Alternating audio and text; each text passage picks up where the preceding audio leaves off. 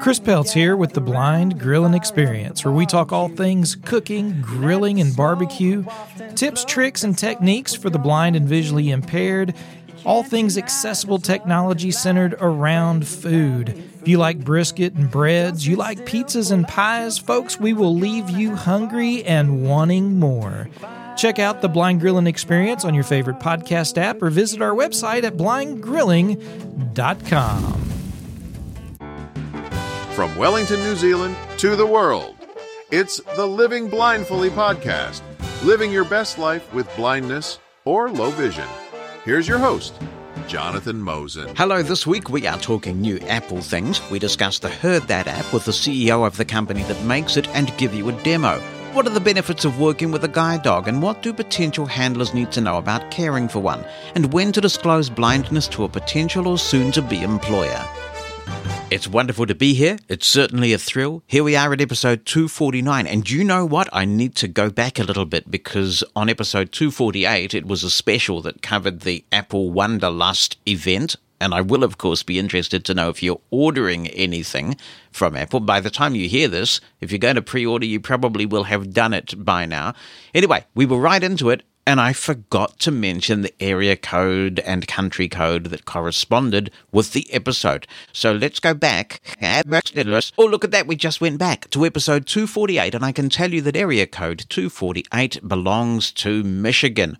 Apparently, there is an Oakland County in Michigan. I've always associated Oakland with California in my innocence, but now I know there's an Oakland County in Michigan, and if you are in Oakland County, you may be in area code 248, in which case, enjoy your belated day in the sun.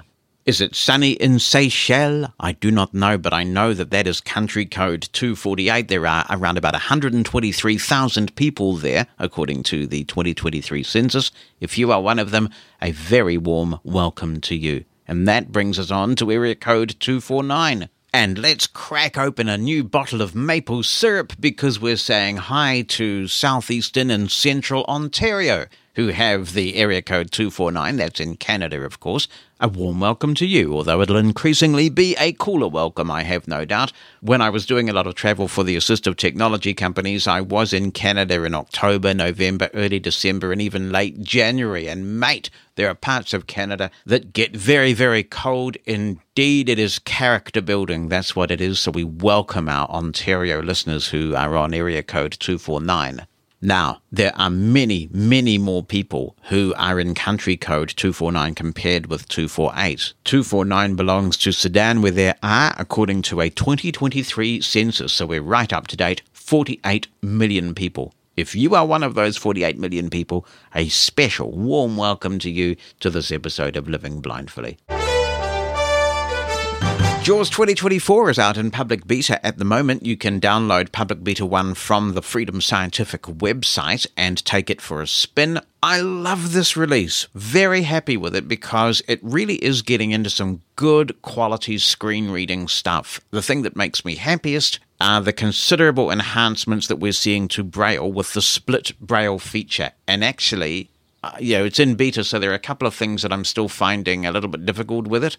But if they get sorted out, and they probably will get sorted out in time, then I am just so tempted to see if I can get an 80-cell Braille display here in my studio, because the idea, for example, that I can be in Reaper and also have an email that I might be reading from you on the other half of the display is genius, because at the moment I have to use two devices. I have my Mantis, where I put your emails to read, and then I'm in Reaper, so I can do what I do in Reaper.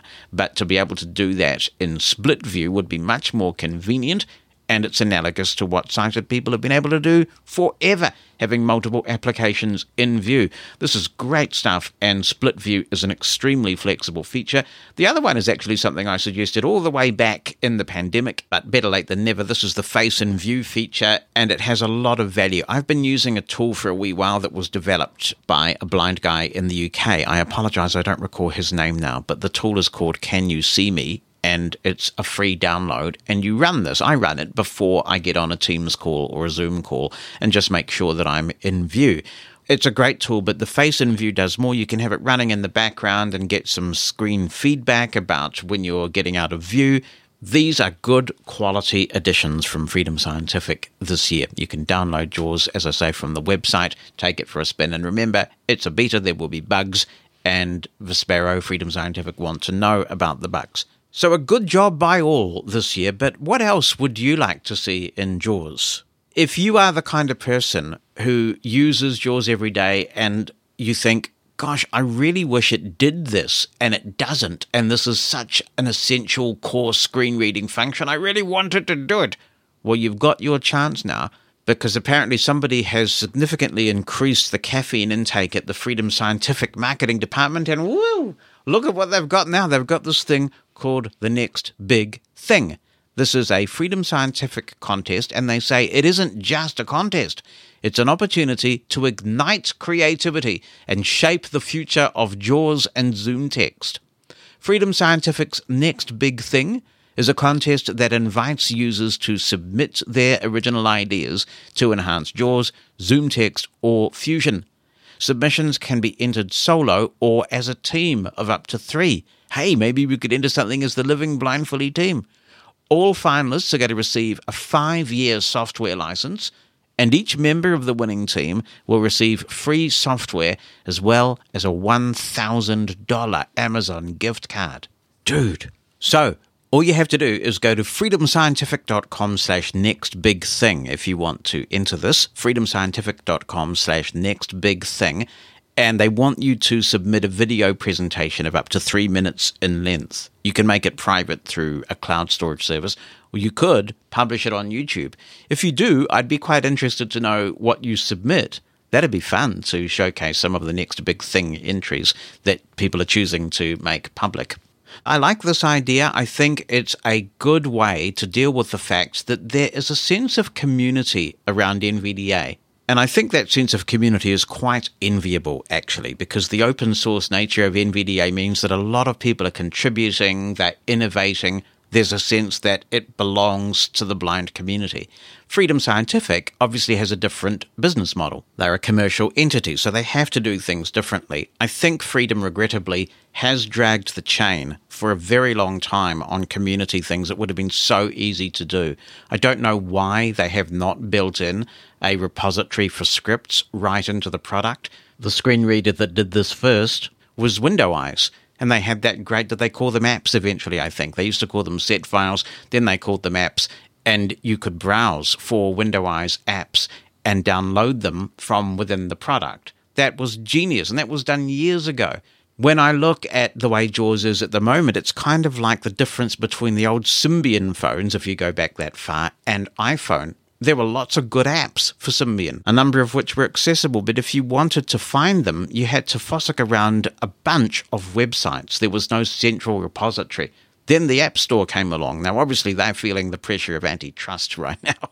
But the point is that when we got our iPhones, you knew there was one place to go for the apps, and you searched for them, and you purchased and downloaded. I would love to see this built into JAWS. You know, there are people who many of us know about, like Brian Hartgen, developing a lot of great scripts with Hartgen Consultancy. Doug Lee is also making a significant contribution to our community. There are others as well. But if we could just go to one place and search for them, download the ones that are free, find a way to purchase the ones that are not free, that would be so good.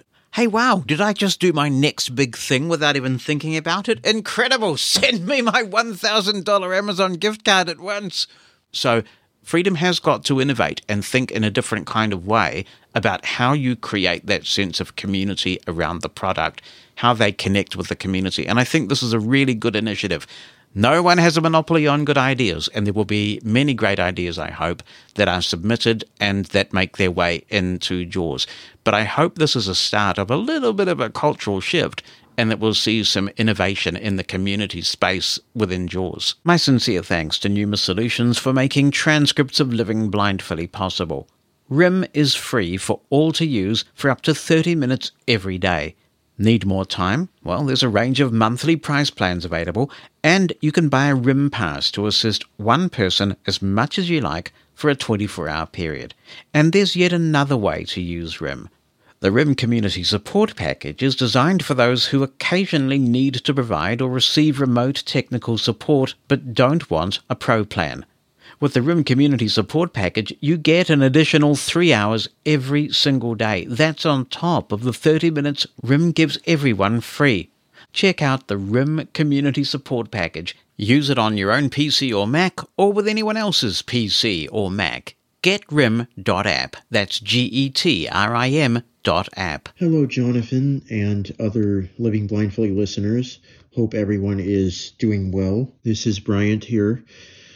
And I have something rather unfortunate to report. As of the recording of this message, the date here being September 10th, I can report that I am still having Braille display problems with iOS 17. Now, I am updated to the latest beta, and I have a Braille Sense 6. Now, what ended up happening to me today, the first time I tried pairing my Braille display, it did pair, and I actually heard the pairing sound for the Braille display. However, it did not display anything other than the words terminal mode on my Braille Sense, which is usually displayed before the Braille display is connected because you have to go into terminal mode. So I thought, well, okay, something might have happened with iOS 17 because sometimes what happens is I have to repair my device after iOS updates. I don't know why, that's just how it is. So I unpaired and repaired my device, and this time it did not even play the Braille display pairing sound. In fact, what happened is something very similar to what happened with your Mantis. I was able to pair my Braille display, and my iPhone, according to my iPhone, the Braille display was connected. However, the only words that were displayed were terminal mode, and I could not control my phone with my Braille display. I could not see Braille. I could not do anything. And I have tried every troubleshooting method I can think of. I've tried turning Bluetooth off on both my phone and my Braille Sense, seeing if that would fix it. I've tried powering off and on both devices. I have not tried a reset. Maybe I need to try an actual hardware reset on my Braille Sense or on my phone to see if that works. But at this point, I'm thinking, unfortunately, it's something to do with iOS, which really frustrates me because I had heard that these Braille display bugs were fixed, which is why I decided to update to iOS 17 because I was like, no, I'm not going to have any problems, but it turns out I do. And it's frustrating because I need my Braille display for church on Sundays and I can't use it now. I have a backup Focus 40 that I can use, and so I need to see if that works. But if it doesn't work, then I'm going to be in a lot of trouble because downgrading is not easy. And, it's really frustrating for blind people, the deaf blind people especially, as I am. I'm hard of hearing and blind. And I don't have a way to use Braille with my iPhone anymore. So if any of you are using HIMS Braille displays with your iPhone, have any of you discovered this? Because I know that some people have said it's fixed and some have said it's not fixed. And so it seems to be an intermittent issue with certain Braille displays or something like that. Oh boy, that is not good at all. Thanks for getting in touch, Bryant. I can only report, it's no comfort to you, of course, that it's rock solid now with the Mantis. If anybody else is having any experiences like this, with HIMS displays or otherwise, please be in touch and let us know. And most important of all, of course, please be in touch with Apple if you're having those issues. One big surprise we got with the released build of iOS 17 is a whole bunch of new ring and alert tones. And in fact, the default notification sound has changed in everything, so you can have a lot of fun going into the sounds and haptic settings of your phone and auditioning all the different tones that they have there now. There's quite a selection of new things. And even some of the classic ones sound different. They appear to have been remastered. How about that? So check them out. Christopher Wright is writing in on the Apple event, the Wanderlust event, and he says, as usual, the Apple announcements weren't that much to write home about. I'm disappointed but not surprised. The iPhone 15 uses USB 2.0 speeds for the USB-C port, Once again, we see Apple doing the bare minimum to comply with regulations, while trying to milk more money out of people with the higher-priced devices. Still, it's extremely embarrassing. An $800 device in 2023 comes with USB 2.0 speeds and the previous generation CPU. Oh well, most of the population doesn't care anyway. Oh look! It's another iPhone, and I have to get it to show my friends I'm hip and better than them. I'll wait for an iPhone SE, which will be half the price. It also appears Apple will offer a Lightning to USB-C adapter, so hopefully that means my Lightning accessories won't become e-waste when I get my new SE. What's that about the environment? Oh wait, profit before the environment. There you go, another post so cynical from Christopher that it goes right off the Sinometer. I don't know what a Sinometer is, I just invented it. I think it'd be a good tool for measuring Christopher's posts. But, I mean, it might actually just be, Christopher, that people don't spend a chunk of change on their iPhones to impress other people. It might just be that either there's some new functionality that they actually want because they haven't upgraded for a while, or maybe it just brings them joy and it's their own money and they worked hard for it and they're quite entitled to spend it on whatever they like that's legal. What a radical idea. I mean, I'd rather people spent money on iPhones if it made them happy than, going around pulling the heads off chickens or something equally anarchic. That said, there are some interesting points in this email. Yes, Christopher, I can confirm that there is a Lightning to USB-C dongle. There really has to be. I think Apple's selling it for about $29 US, though. I would have thought that with the iPhone 15, at least, for this transitional year, they really should have put that in the box, don't you reckon? But they haven't. So if you want to use some of your Lightning accessories, like, for example, the MagSafe battery pack, then you're going to have to spring for a USB-C to Lightning adapter. Add that to your bag when you're checking out for that new iPhone. The other thing you also need to be aware of, not you necessarily, Christopher, because I know you will have worked this out already, is that if you do buy the iPhone 15 Pro, or if it's pre-ordered already by the time you hear this, then remember that the cable that comes in the box is not going to take advantage of the USB 3.0 speeds. It's a USB 2.0 cable. And this is one of the things that we've all got to get our heads around, unfortunately, is that not all USB cables are created equal. In fact, some are designed for data transfer, others are designed for charging. It can be very confusing because they feel the same. And interestingly, it's not a uniquely blindness problem because a lot of people are starting to complain about the fact that these cables are not labeled appropriately. And the people who manage the USB standard are saying, we've really got to do a better job here, guys. We've published some guidelines, adhere to them. But there's no way that they can force them to adhere to the guidelines. So it's a little bit of a Wild West out there, and we've got to be careful. And if you want the USB 3 capable speeds for data transfer, you are going to have to pay for a cable from the Apple Store that costs $69 US. Now, that is a bit rude. I mean, it is a bit rude, isn't it? This is really going to get Christopher's Sinometer just so off the scale, I cannot begin to tell you. With some justification, you've spent all that money on a new iPhone, and then they want you to pay $69 more for a cable to take advantage of the full capacity of that quite expensive device you just purchased. But wait, there's more. They have now modified the AirPods Pro, the current generation, so that there's a USB-C case for them. But you cannot buy the USB-C case separately. That is incredibly on the nose, Apple. I'm sorry, but it really is.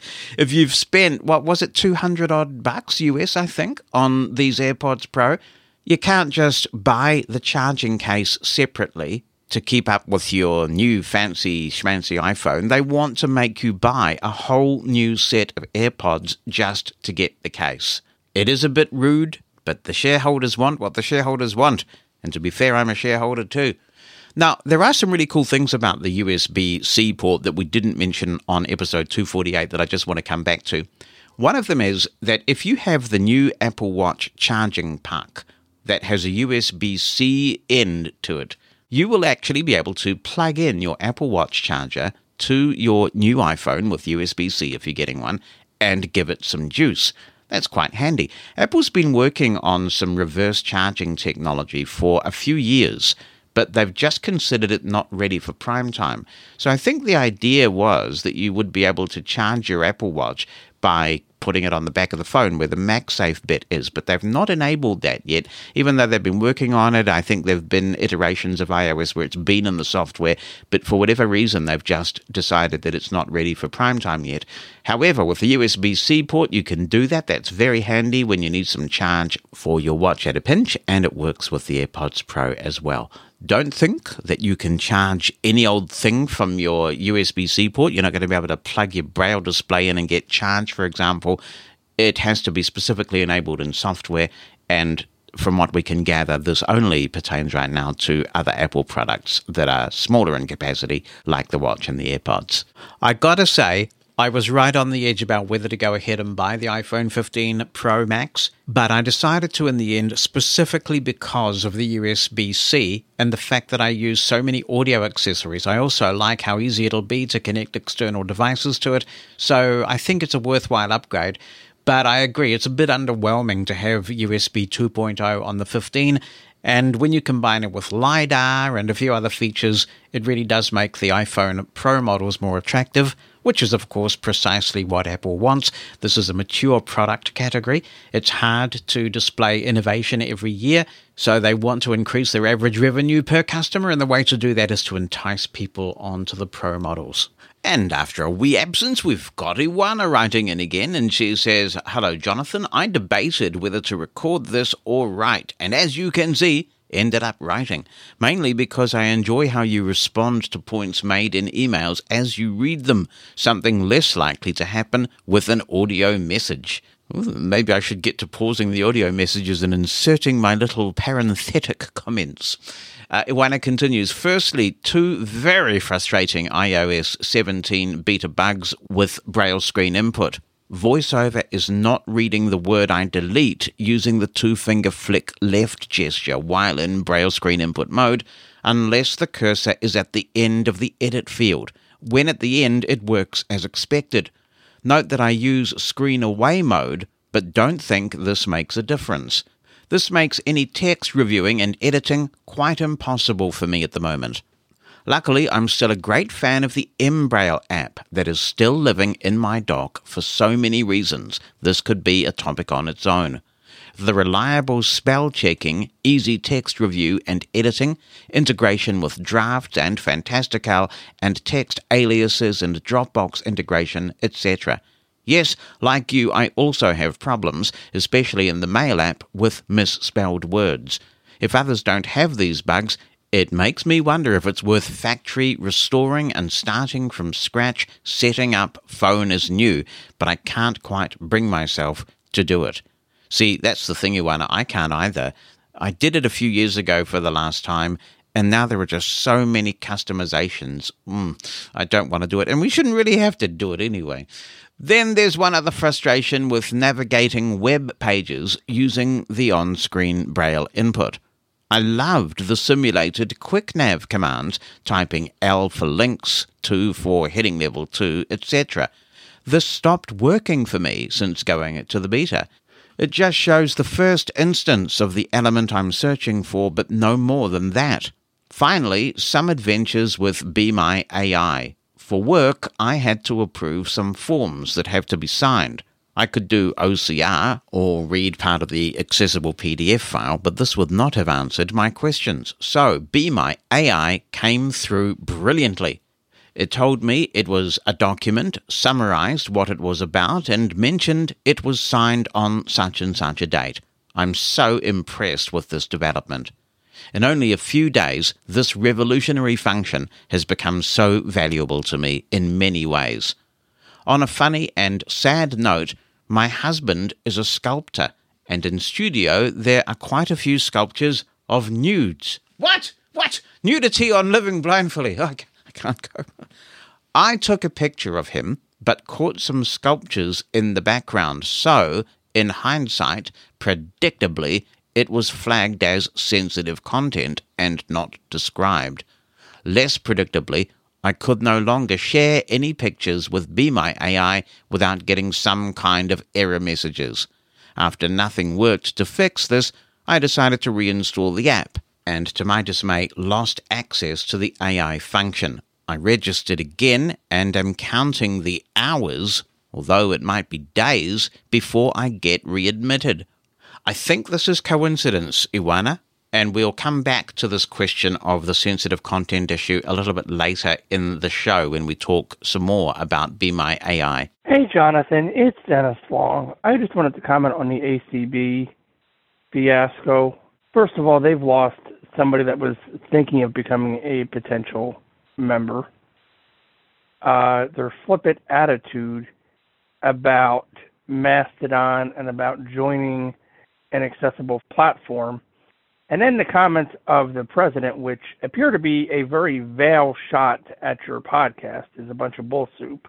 It's very unprofessional and very unbecoming of somebody in a leadership position, and the president ought to step down, as far as I'm concerned. You don't want to do the job and do the research and do what's required, step down. You're not doing your organization any favors, and like I said, they'll never get my business down. And I'll never recommend them either.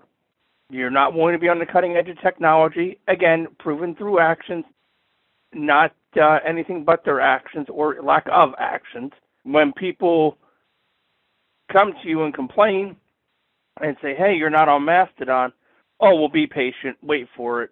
We'll eventually get there. If it were a company and all their members were having an issue accessing, say, that company's app, they'd be all over it. But they can't get their own cards in their own house in order? No, ACB needs a major overhaul, and it needs to start at the top, and whoever this president is needs to go. You're not serving your members, you're not serving your people, and their members should be appalled by the lack of leadership of the ACB. I'm not saying NFB does everything right, because I don't agree with everything the NFB does either. But I was actually considering joining ACB because of some of the advocacy work they had done in the past. They helped to get ATMs accessible. They helped to get MLB accessible. So they had actually built up good favor with me. But they've lost that because they don't want to be on the cutting edge of technology. They don't want to do what's right and join a platform that is accessible to all. It's complex. Sure. Wasn't Twitter complex at first? Wasn't Facebook complex at first? Wasn't emailing complex at first? We didn't know how to do that. Wasn't the first time you used an iPhone? Was that not complex? Sure it was. I mean, did you just pull out an iPhone and instantly know, oh, I double tap on what I want, to open? Or I swipe up with one finger to edit, to move it. I mean, did you instantly know that, or did somebody have to tell you, or did you have to read it on an email list?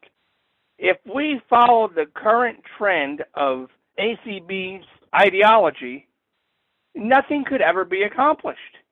Nothing would ever get done, because if it's difficult or if it's a little different, we can't be bothered. That's today's ACB model. We can't be bothered to learn how to do it. We can't be bothered to work with our members. We can't be bothered to show our members because it would take precious time away from us. And I don't think that's everybody in ACB. The problem is that is the message coming down from the top. I think there are good people in that organization that would be more than willing to help, and probably some of them are on Mastodon. And they'd be more willing to help those that didn't know, didn't understand, needed extra help. They'd be more than willing. But the current president needs to step down or be forced out, one of the two. Thanks for calling in, Dennis. I have to take a slightly different view to you on this one, and I hear the frustration. The president is Deb Cook-Lewis, as I mentioned on last week's show, and Deb has devoted decades, at least two, and probably a bit more, I think now, of service to the American Council of the Blind in various capacities. She's done that, like all ACB members, as a volunteer. And it takes something special to donate that amount of time for that many years for no reward other than knowing that you're trying to make the world or your country a better place for blind people. So I don't think that Deb needs to resign over this. I do think she may have misread the room, or perhaps not fully comprehended just how much frustration was building up over this Mastodon issue, that there was a movement building that somehow they seemed to be oblivious to. And that can happen, you know. Sometimes even people who are very tech savvy, there does come a point for some where technology just moves on to a point that you're just not following it as much anymore. And I think that may have been what happened here. It could be just a debate, a dispute about how much priority this thing ought to be given when you've got staffing shortages and things. Look, I think that this is eminently solvable. I think, as I said at the end of my segment last week, that the room has been very badly misread on that. But that doesn't detract from the fact that Deb Cook-Lewis is a dedicated servant of the American Council of the Blind. She's only recently assumed the presidency. I think it would be good if she felt able to acknowledge that perhaps there wasn't the comprehension that there ought to have been over this mounting frustration, but that's her call in the end. I think the most important thing is that this issue gets sorted. ACB has a perspective to share, and as I said in my post to the ACB conversation list last week, which I got on to post to about this subject, what happens in the United States with these consumer organizations has a tremendous trickle-down effect for the rest of the world because of how many tech companies there are in the US, how much precedent is set in the US that affects many of us around the world. So this is important. And it also seems incongruous, really, that given the ACB's interest in things like the World Wide Web Consortium, and that Mastodon is based on a protocol that was developed by the World Wide Web Consortium, it's just odd that they've totally misread this. But it's fixable. And I don't think it's fixable through calling for the president of ACB to resign, because while this is an important issue to many of us, there are lots of other issues going on. I also feel somewhat moved to remark that it saddens me, perhaps in this heightened era of polarization and social media, that we can't also acknowledge that sometimes we have genuine disagreements about policy with good people. And just because we think differently about an issue from them, it doesn't mean that they're thoroughly dreadful people. And in fact, in an ACB context, you will know if you listen to this podcast regularly, we had Paul Edwards on the show, was it last year? And we talked about the capitalization of Braille when referring to the code, which is something that I believe very strongly in, as people know who listen to this podcast regularly. It ensures that Braille is accorded the same status as Morse. It acknowledges the struggles that Louis Braille, a blind man, went through to give us this priceless gift. There are many reasons why I support very strongly the capitalization of Braille when referring to the code, and in fact that is now the official policy of the Braille Authority of New Zealand after we had a referendum. I bring this up because Paul Edwards was on. He has a very different view. Paul is a former president of the American Council of the Blind, and I think if you're confident enough in your argument, you can sit down and have a robust debate, discuss the issues, and disagree agreeably, still liking each other. I mean, if we all thought the same way, it'd be a pretty boring world. So I think that this is one of those issues for me. I don't agree with the way that ACB is dragging the chain on Mastodon, but that doesn't mean that everybody involved in its governance who perhaps might be contributing to that chain dragging are somehow automatically bad people. I do really regret that there's a lot of that about these days. Hi there, Jonathan and members of Living Blindfully. I'm Chris Gray from San Francisco, California, and I just thought I might weigh in a tiny bit here and say a few things about the ACB Board of Publications. It is certainly near the center of some of the controversy around ACB going to Mastodon, and so probably deserves a word or two of additional mention. I was chair of the BOP from around 1985 until 19 91 or 92. I was appointed by President Grant Mack after the untimely death of Vernon Henley, and again by Otis Stevens during his presidency. So I was on there for about 5 years. So I know something about that. And as many of you know, I was president of ACB from 2001 to 2007, so a 6-year stint, and I do know something about that as well, as you would expect. So what about the involvement of the BOP in the decisions regarding ACB and Mastodon? It's not as straightforward as some might think. No question what we would put on Mastodon could be considered under the purview of the BOP to at least some degree. No, it's not a publication.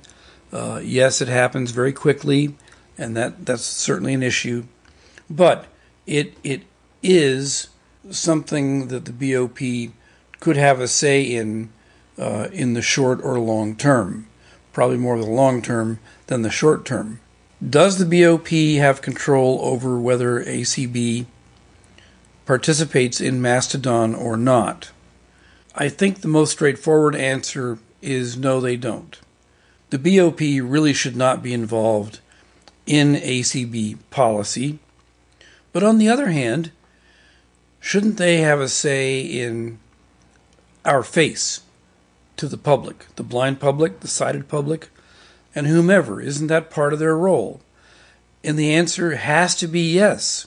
It just has to be. So am I contradicting myself? Maybe, but, the world is not an uncontradictory place. We have to deal with that. We have to understand that. And the sooner we recognize it with regard to the BOP, ACB, and Mastodon, the better off we are. That's my way of saying that I don't think there's an easy answer to this. I don't think it's an either or. Most things aren't, to be honest. I mean, do you believe they are? I have not found that to be so in my life. Are there people who have more control than others? Yes. The board of ACB has control about how money is spent.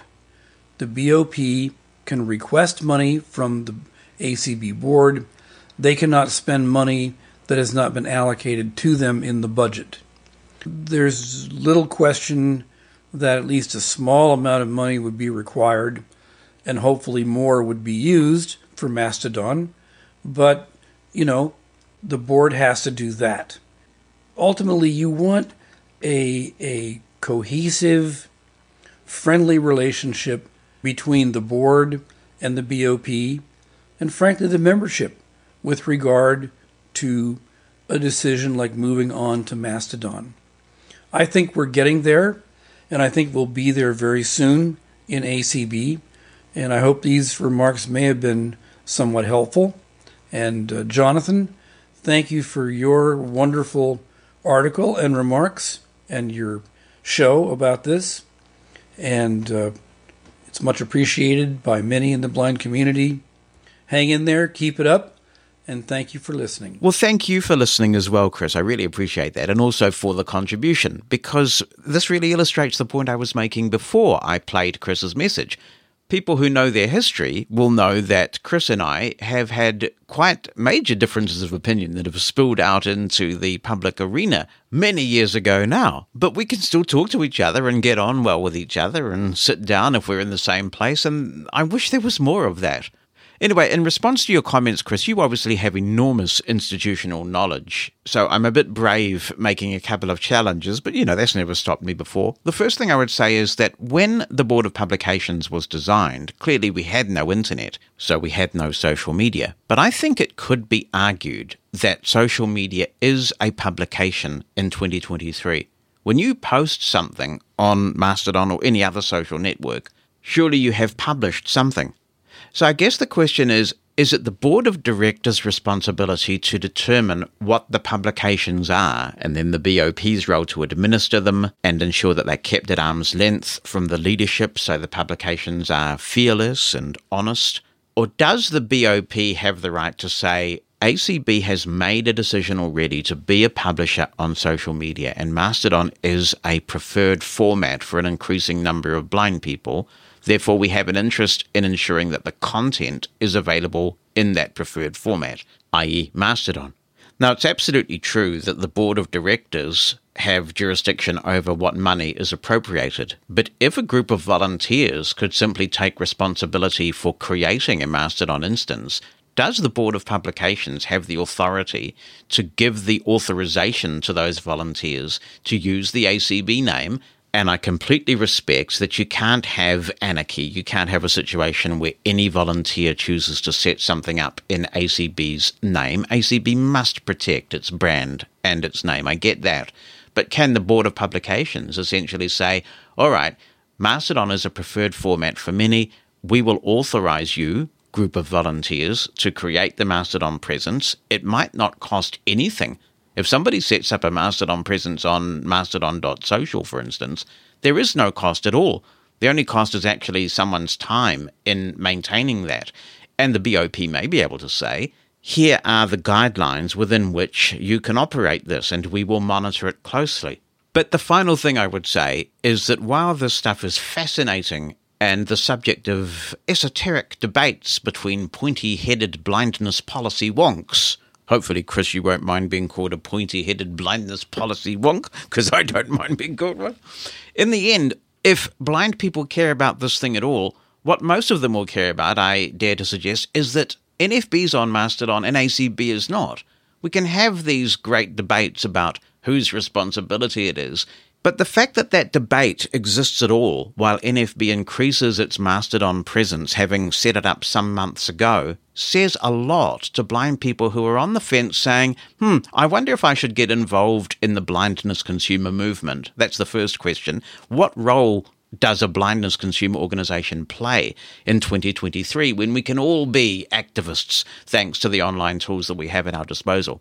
So you've got to get past that hurdle first. And when you've got past that hurdle, if you're in the United States, then the question becomes, if I'm committing to joining the blindness advocacy movement, am I more at home with NFB or ACB? And when you see a situation like this, where NFB is getting on with the job, they've put themselves on Mastodon, they're there for people to interact with, and then they look at the other guys and they see ACB having these discussions and debates about whose responsibility it is and why it hasn't happened yet and when will it happen, it's not a good look. It just displays a level of disconnect that is doing considerable harm, in my view. People are welcome to chime in on this. 86460-MOSEN is the number, 864-606-6736 in the United States if you want to leave a voice message. You can also do what Chris did and attach an audio clip, or you can send an email, and the address to do either of those things is opinion@livingblindfully.com. Michael Massey is emailing in. He says, Hi, Jonathan. I look forward each Tuesday afternoon to listen to the Living Blindfully podcast on my Victor Reader Stream 3 and love it. I was appalled when I heard the Lyft driver blatantly encouraging drivers not to pick up blind passengers accompanied by their guide dogs. You mentioned that drivers are starting to refuse blind people using canes. May God help us all. The unknown driver should be fired for his blatant violation of laws and his behaviour.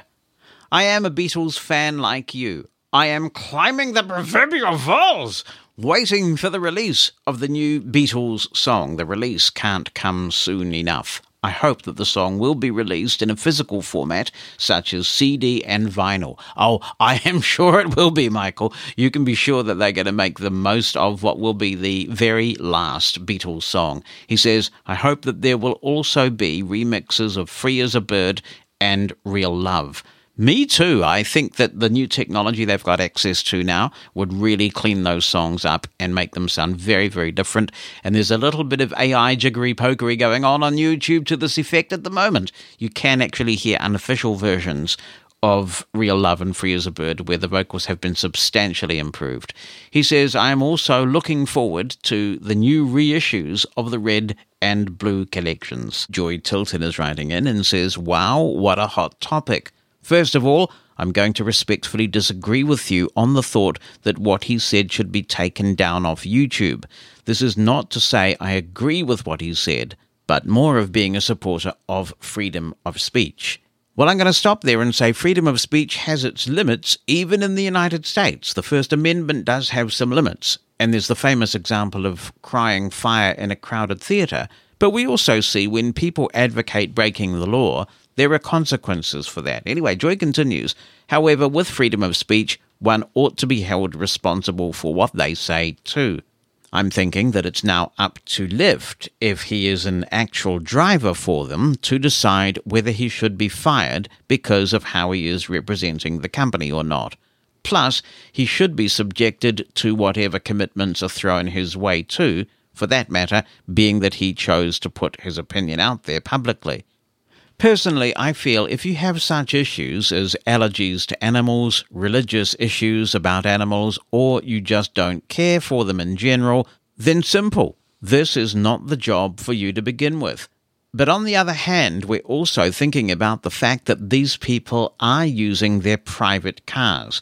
And this is not a taxi service, but more of a networking services to match passengers with drivers. Which is partly why I feel anymore that when a passenger is needing to be picked up, there should be some sort of opportunity to state up front such things as passenger has a service or guide dog is using a wheelchair, etc., just as I think we should know up front if the potential driver is deaf or has any issues preventing them from being able to fully communicate with passengers.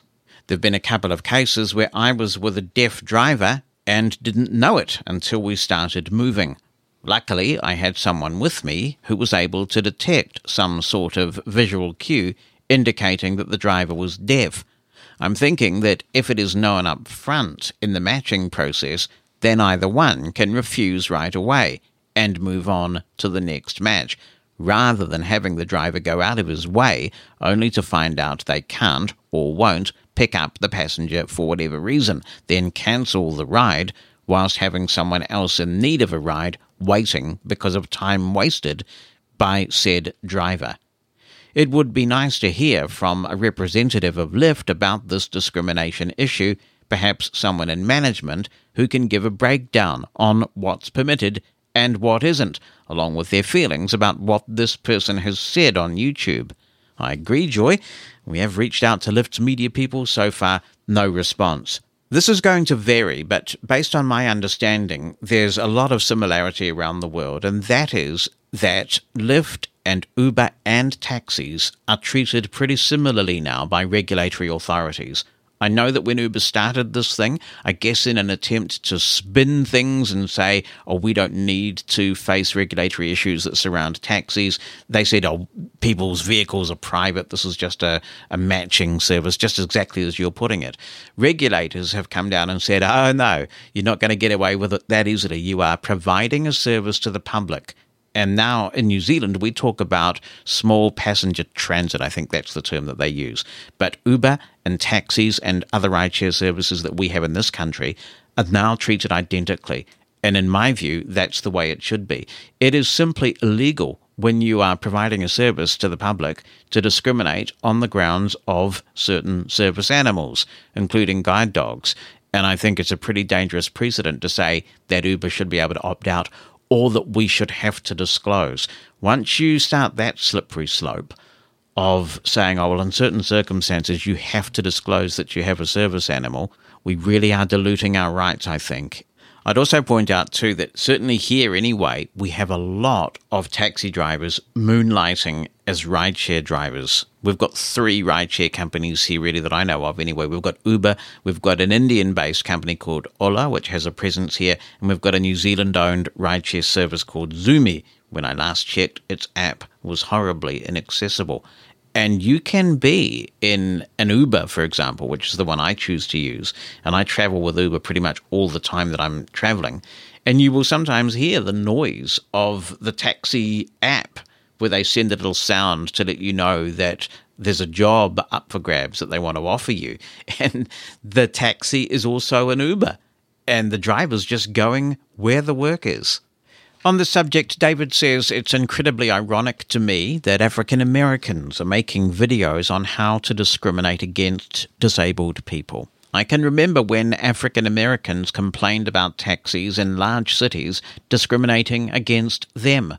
I thought the same thing, David, and it just goes to show how wrong people are who think that if you have one sort of disadvantage in society that makes you susceptible to discrimination, you're automatically going to be sympathetic to others who experience different disadvantage. People have said to me over the years, surely blind people can't be racist because they can't see the colour of people's skin, and even if they could, they know what it's like to be discriminated against, so they wouldn't do it to somebody based on race. I wish it were true, but it's not. George McDermott continues the conversation. He says, I find the YouTube video of the Lyft driver to be quite disturbing and frustrating. I have had several experiences of sending a text to a driver mentioning that I'm blind and have a cane for identification purposes in particularly busy areas and having the ride cancelled by the driver directly. Of course, I have no proof that they do so due to my blindness, but I find it telling that the cancellations come so quickly after the text. I have had such experiences in both Denver and Phoenix. I hope that this video on YouTube will be taken down and that Lyft will provide a strong response to your email. Thank you for organising a response to such an event. George has other topics to discuss, but just before we move away from this Lyft discussion, there was an item in the tech news this week that caught my attention in the context of it, and that is that Lyft is introducing some technology that will allow women to prioritise transporting other women and non-binary people, and they hope that this will increase the number of women who are driving for the platform. I do have some concerns about this in general, but in a blindness context, the thing that concerns me about this is that if technology has been baked into the platform now that allows one type of driver to discriminate against certain types of passengers, then the potential does exist for people to claim, oh, I've got an allergy, whatever, just make up any excuse, and therefore deprioritize the picking up of disabled people. So I think we have to watch this with considerable interest and concern. I think potentially it's a slippery slope. George continues, I have had the opportunity to use the all-terrain cane and find it extremely useful on rough terrain. The only drawback is the weight. When I first used it, I got amazing blisters on my fingers from use. Nevertheless, I believe it will be a keeper for hiking, camping, etc. Although I shan't be using it as my daily cane. For those who enjoy the outdoors, however, I recommend purchase, as it provides great support equivalent to trekking poles. I've also had the opportunity to use the Be My AI from Be My Eyes and am immensely gratified thus far in my use of it. I particularly have used it in the context of my workouts at the gym, and it does a great job of reading off the stats from both the treadmill and stationary bike. Identification of weights can be hit and miss, but that may well be due to user error. A great product that I look forward to using in the future. Finally, regarding the Optima, I will be eager to see its pricing. Won't we all, mate? I loved the concept, basically a mantis with a computer built in, but I will definitely need a non-orbit display for the sake of my sanity. Thanks for your coverage. I enjoy the podcast every week. Also, Cato the Elder used to end each speech with Karthik must be destroyed. So, in the spirit of that, how is the merch coming along for Living Blindfully? Have a good one. To be honest with you, George, I have not had a lot of bandwidth for the merch. I'm really sorry about that. I know that you at least are interested in Living Blindfully merch, so I've just got to prioritize it. Thank you for the nudge. With a little bit of help from AI, Kevin is writing in from Malaysia and says, Dear Jonathan, I thoroughly agree with the points Kelby raises about Be My AI. Blind people absolutely have the right to access visual information through technology in the same way sighted people can casually observe their surroundings. The restriction on describing faces seems like an act of paternalistic moral policing on the part of the technology vendors, and I worry this attitude could spread to limit access to visual information in other emerging assistive technologies. Blind people are just as capable of using discretion with sensitive information as anyone else. I can easily imagine this same logic being applied to deny audio description of nudity or other content certain groups may deem inappropriate. Access to information should not be limited by censorship disguised as privacy protection. This sets a concerning precedent. As you rightly point out, any privacy issues could likely be addressed by not retaining the images long term. With proper safeguards in place, blind people should have the option to access visual details, including descriptions of faces. Equitable access to information is a fundamental human right. These paternalistic restrictions undermine the empowerment assistive technology can provide. I hope continuing advocacy brings policy more in line with the belief that blind people deserve autonomy and agency over how we use technologies of independence. So far, I'm thoroughly impressed with Be My AI overall, and find the level of visual detail astonishing. Like Kelby, I'm eager to continue exploring its capabilities. The face limitation is a disappointment, but the technology represents a hugely positive step. With constructive policy dialogue, companies like Be My Eyes will hopefully see descriptions of faces as another dimension of independence we seek, not a risk to be blocked. I look forward to hearing more perspectives on balancing access, privacy, and transparency as this technology evolves. Please keep speaking out on this important issue.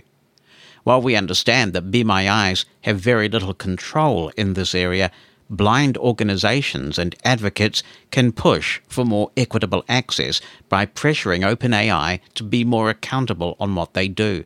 Thanks, Kevin. And he did contact Be My Eyes and got the response back that I was going to offer, which is that Be My Eyes are well on board with this. They understand the potential risks of limiting access to information for blind people.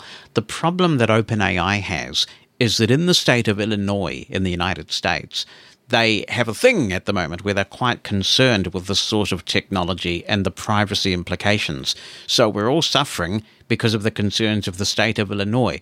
I understand they are looking at some sort of check where if you're in Illinois, you won't get the descriptions. If you're everywhere else, you will, since it only seems to be Illinois that's supremely worried about this. I mean, how do you describe someone who lives in Illinois? Is it an Illinoisan? I don't know, but blind people in Illinois should also have this information as well. But it is something that Be My Eyes are working with OpenAI on. It's not like Be My Eyes are in any way complicit with this or on board with it as being a good idea. So I do hope this gets sorted out soon. Hi, Jonathan. This is Peggy Kern. I wanted to talk about the Be My Eyes virtual volunteer beta, or Be My AI. I have had it for the last few weeks and have really loved the descriptions. I especially, even when I first got it and the faces were blocked, I still got a lot out of it, just knowing what people were wearing or doing or whatever. And then a few days ago, faces suddenly started to appear, which made it even more exciting and wonderful. So I wrote a message to Be My AI, and I thanked them for enabling facial recognition or whatever it is. And I mentioned other things that I thought would make it really cool. And I didn't think any more about that. And then all of a sudden, any photos that I had with people in them, I would get a message that the photo, there was just a placeholder and the photo couldn't be shown because of possibly sensitive content. And I was like, what? I saw this photo before. Why can't I see it again? You know, I wanted to look at it again. And I thought, gee, what's wrong here? And so I sent them another feedback message and they said they'd look into it. Well, I noticed today that it seems to be only photos with people in them.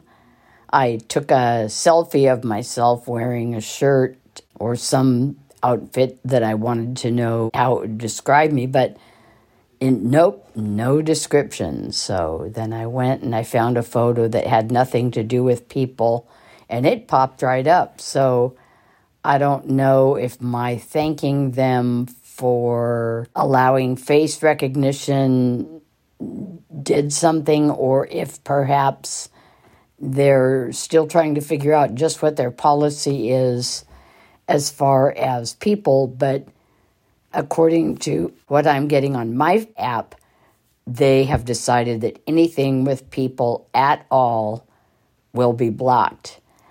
I haven't heard that officially, and I'm wondering what other people's experiences are.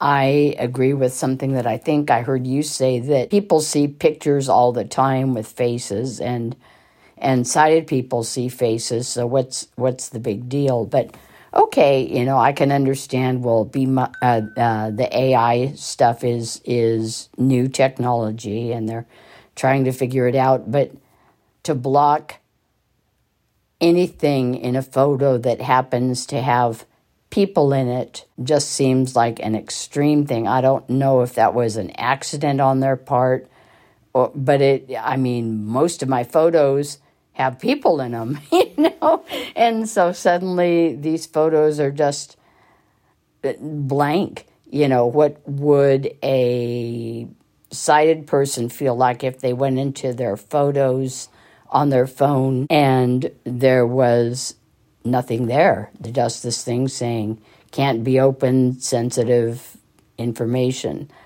So I don't know if this is a transition thing, or if they're still trying to figure it out, or if because I said thank you for showing faces, they said, oh no, what have we done, and blocked them. But it seems like a lot of people are having this. So I would be interested in knowing how other people feel about this, and what response we might want to consider giving them.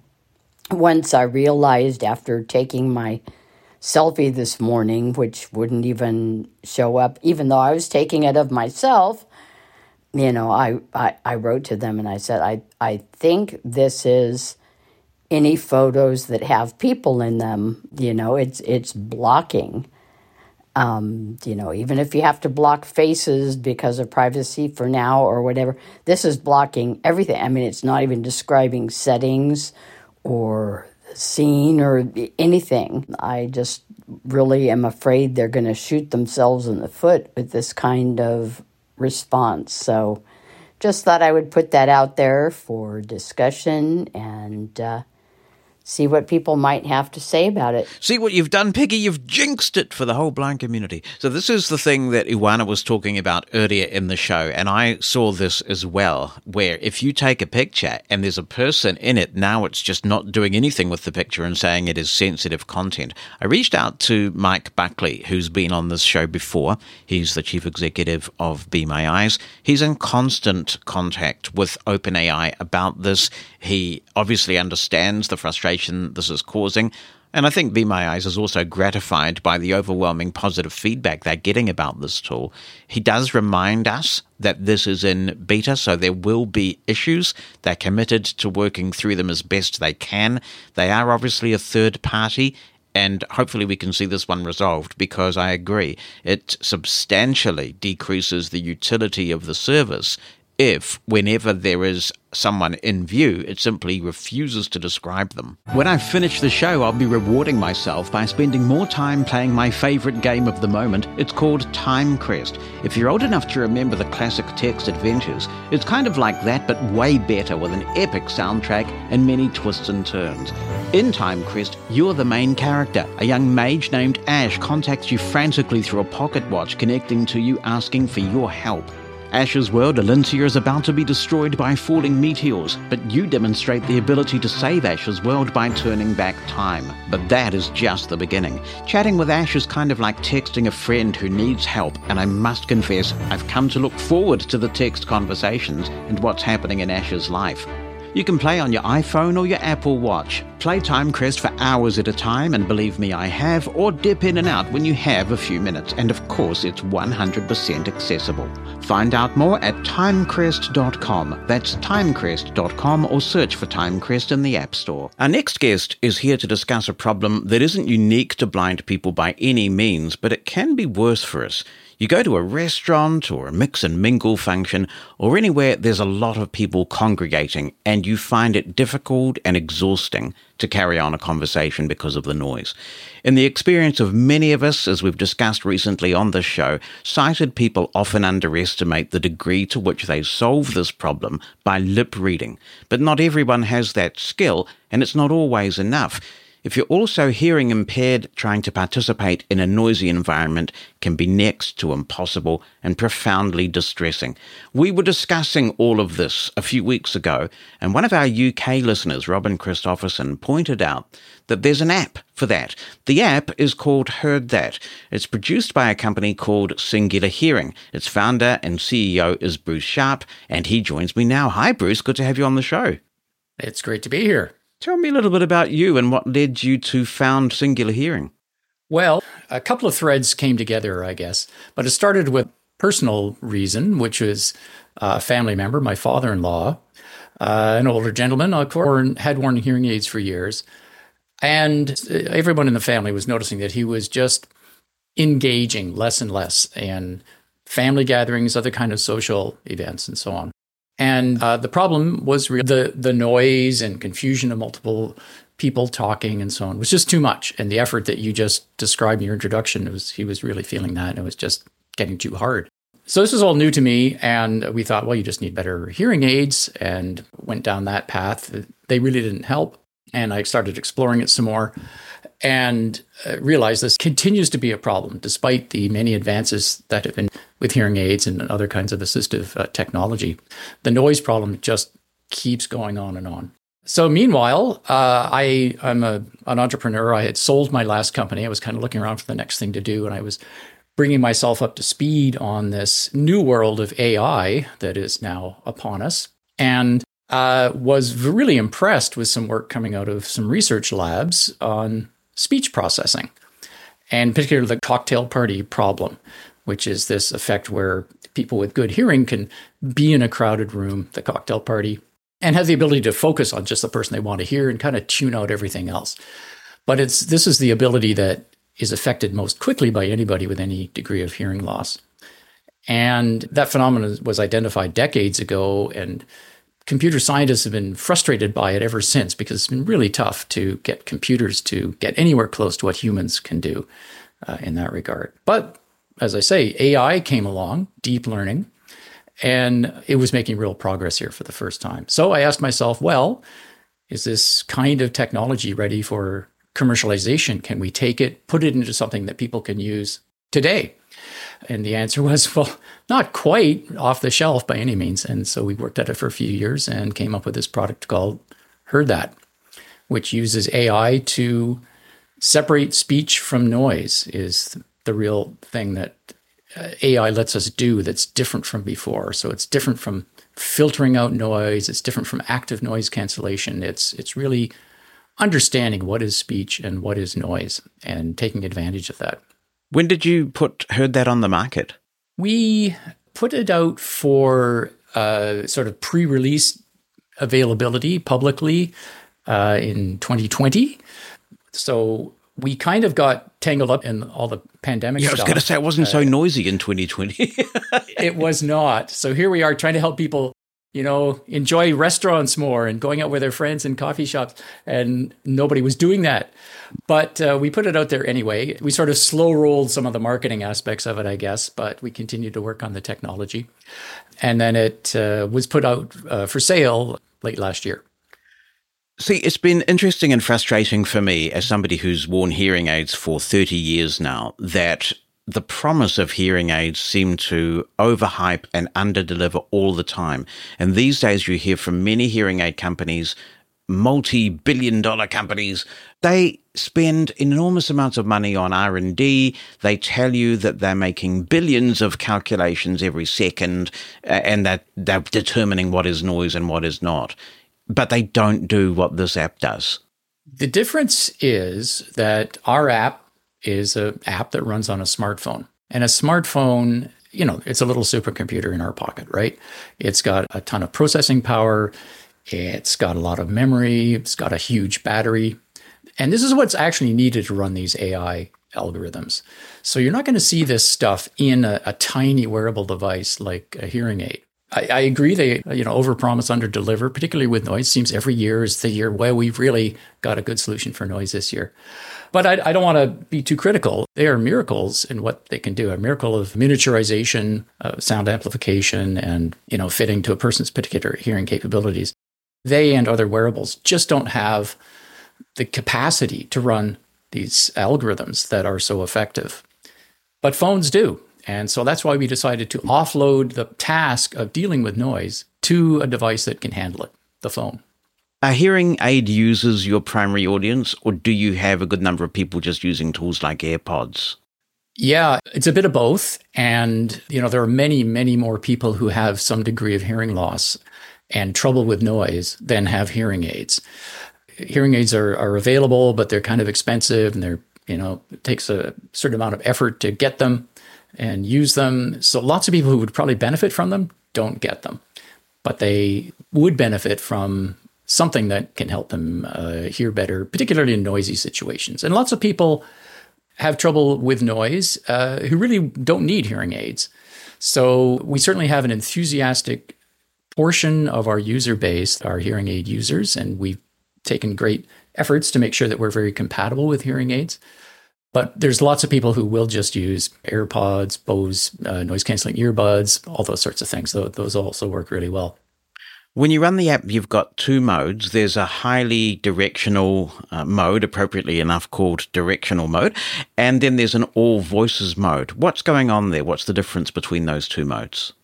So it's there to accomplish a couple of things. The directional mode lets you basically point the top of your phone toward the person that you're most interested in hearing, and it picks out the sound that's coming from that direction. It also has the advantage of it means you don't hear your own voice because you're behind the phone. And this is good. People usually don't want to hear their own voice while they're talking, and that's fine. If you're in a situation, though, where maybe you're at a restaurant and people are around the table, you just want to put your phone in the center of the table to pick up all the sounds, you would maybe use all voices mode in that case to pick up voices from all directions. So I guess this is the bit where I'm sounding like an infomercial, but I actually went to a cafe the other day, and for the first time in a very long time, I didn't do any research in advance to find out how noisy the cafe was going to be, which is normally when I'm in a business meeting because I'm a chief executive by day. I take a lot of care to do that. But I didn't feel the need because I knew that I was having a meeting with one other person and that no matter how noisy it was, HeardThat was going to take care of this for me. It's interesting, though, because I forgot that it uses the top microphone. So I put my phone on the table with the charging port, this is an iPhone, and the microphone that you might normally use for calls facing the person I was with. And I could not hear him at all. And I make this point because that's how directional this thing is. And he told me afterwards, he was saying, "Can you hear me okay? Can you hear me okay?" And I was not responding because I simply could not. And that's not a bug. That's a feature. That's how good this directional mode was. When I actually got my act together and faced the phone in the correct direction and set the slider, it was like we were in my office. It was like the crowd did not exist at all in this quite noisy cafe. That's great to hear. And that's exactly what we're trying to do. We're trying to recreate a quiet room situation. And I was kind of laughing a bit as you were telling your story because everybody knows that the phone or the microphone in a phone is at the bottom. Yeah. Right? That's where you talk into it. And with some of our users, I've had to really convince them that there's actually more than one microphone in your phone. And trust us, we know what we're doing with the microphones. Just point the top of your phone to the person and you'll be good. We have a disproportionate number of audio geeks who listen to the show, and we know that there are some really good recorders for iOS out there that will do this, that will let you use different mics, and they actually have different characteristics. So that's pretty impressive. Now, the all voices mode is interesting because obviously you're relying a lot more then on algorithms to make a judgment about what is relevant noise and what is not. And I did find that when I took it out to a Father's Day thing that we had in there, I think about 8 people around a table in a very noisy restaurant where fully hearing people were having trouble. I did struggle a bit there because what I found was that when I started to move the slider towards the let's filter more out kind of mode, there were artifacts, right? And I guess that this is a much more challenging environment. You could sort of hear, I mean, you'll know what artifacts are, but they were definitely there and it was a little bit more difficult. So I guess this is always a work in progress with those more challenging environments. For sure. And there's no question that you can get into extremely noisy environments where no algorithm can really cope that well. But still, we're doing better than everything else we've ever seen out there. Yes. And there are some artifacts, for sure. I'm not going to claim that the speech comes through exactly as if there was no noise there at all. But we've emphasized improving intelligibility versus sound quality. So if people are more audio oriented in the audience will probably have this experience, right? You can clean up audio and get rid of noise in all sorts of traditional ways, but it actually impacts intelligibility. So we focused on intelligibility. And of course, people who are sighted can use lip reading, speech reading, just body language, all sorts of context that is available to compensate for audio. When you go into all voices mode, of course, you are then hearing yourself. And what I'm finding with my particular hearing aids, I've got the iPhone 14 Pro Max, which at the time of recording is the latest model. I'm still getting quite a bit of latency, just enough latency or echo that I find myself slowing my speech down. It's kind of a weird effect just because there's enough latency. And I wondered if you'd found in your research that some made-for-iPhone hearing aids exhibit a bit more latency when paired to an iPhone than others. There is some variability there. And, you know, in the spirit of full disclosure, the downside of running on a phone is that you've got a connection, Bluetooth, to get audio from the phone to your listening device. And there is some latency. I think from comments you've made on the podcast, I think you're aware that if you turn the mics down in your own hearing aids, that can help the situation a lot. So you are hearing a bit of a delay coming from the phone, but you're not clashing with what the hearing aids are doing. So that's helpful.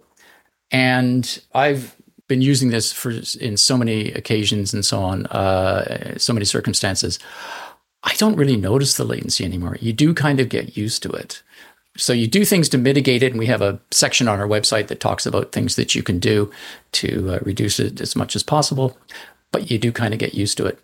And there are studies that show that there's a compensation or a trade-off between intelligibility and latency. If you're improving, you know, the signal to noise or the intelligibility of the sound coming at you enough, then people can be more tolerant of latency. So I wish I could tell you the latency is 0 and it's going to be 0 tomorrow. I can't tell you that, but it is a tolerable problem. It's inherent in a wireless protocol like Bluetooth, but actually just sitting here talking to you about this has given me an idea because I'm actually talking to you now with my hearing aids wired to my mixer via a cable. It's getting much, much harder to do that now because hearing aid companies are not as interested in providing this as they used to be. And it drives my audiologist mad because whenever we look at new technology, I say, I absolutely have to have this. So there's 0 latency at the moment for me because I'm wired directly. It's almost like wearing a pair of headphones that happen to be hearing aids. And all I need to really do actually to try this out is put a little lightning adapter on the end of that cable. And then if I'm willing to have a cable dangling off me, I would actually have pretty much 0 latency, I think. Right. Yeah. If you have a wired connection, it's definitely helpful. Yeah. And I can give you a little bit of a scoop. We are working on some wireless remote microphones that can work with HeardThat as well. So you talked about an extremely challenging restaurant situation.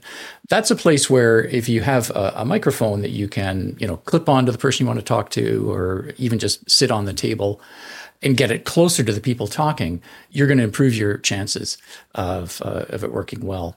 And these are powered, they plug right into the phone. There's like a receiver, the wireless receiver plugs right into the phone, the lightning port or USB-C port. And you'll be happy to hear that we went to some effort to put a 3.5 millimeter audio jack on it as well. So if you want to use wired listening device with it, you can do that too.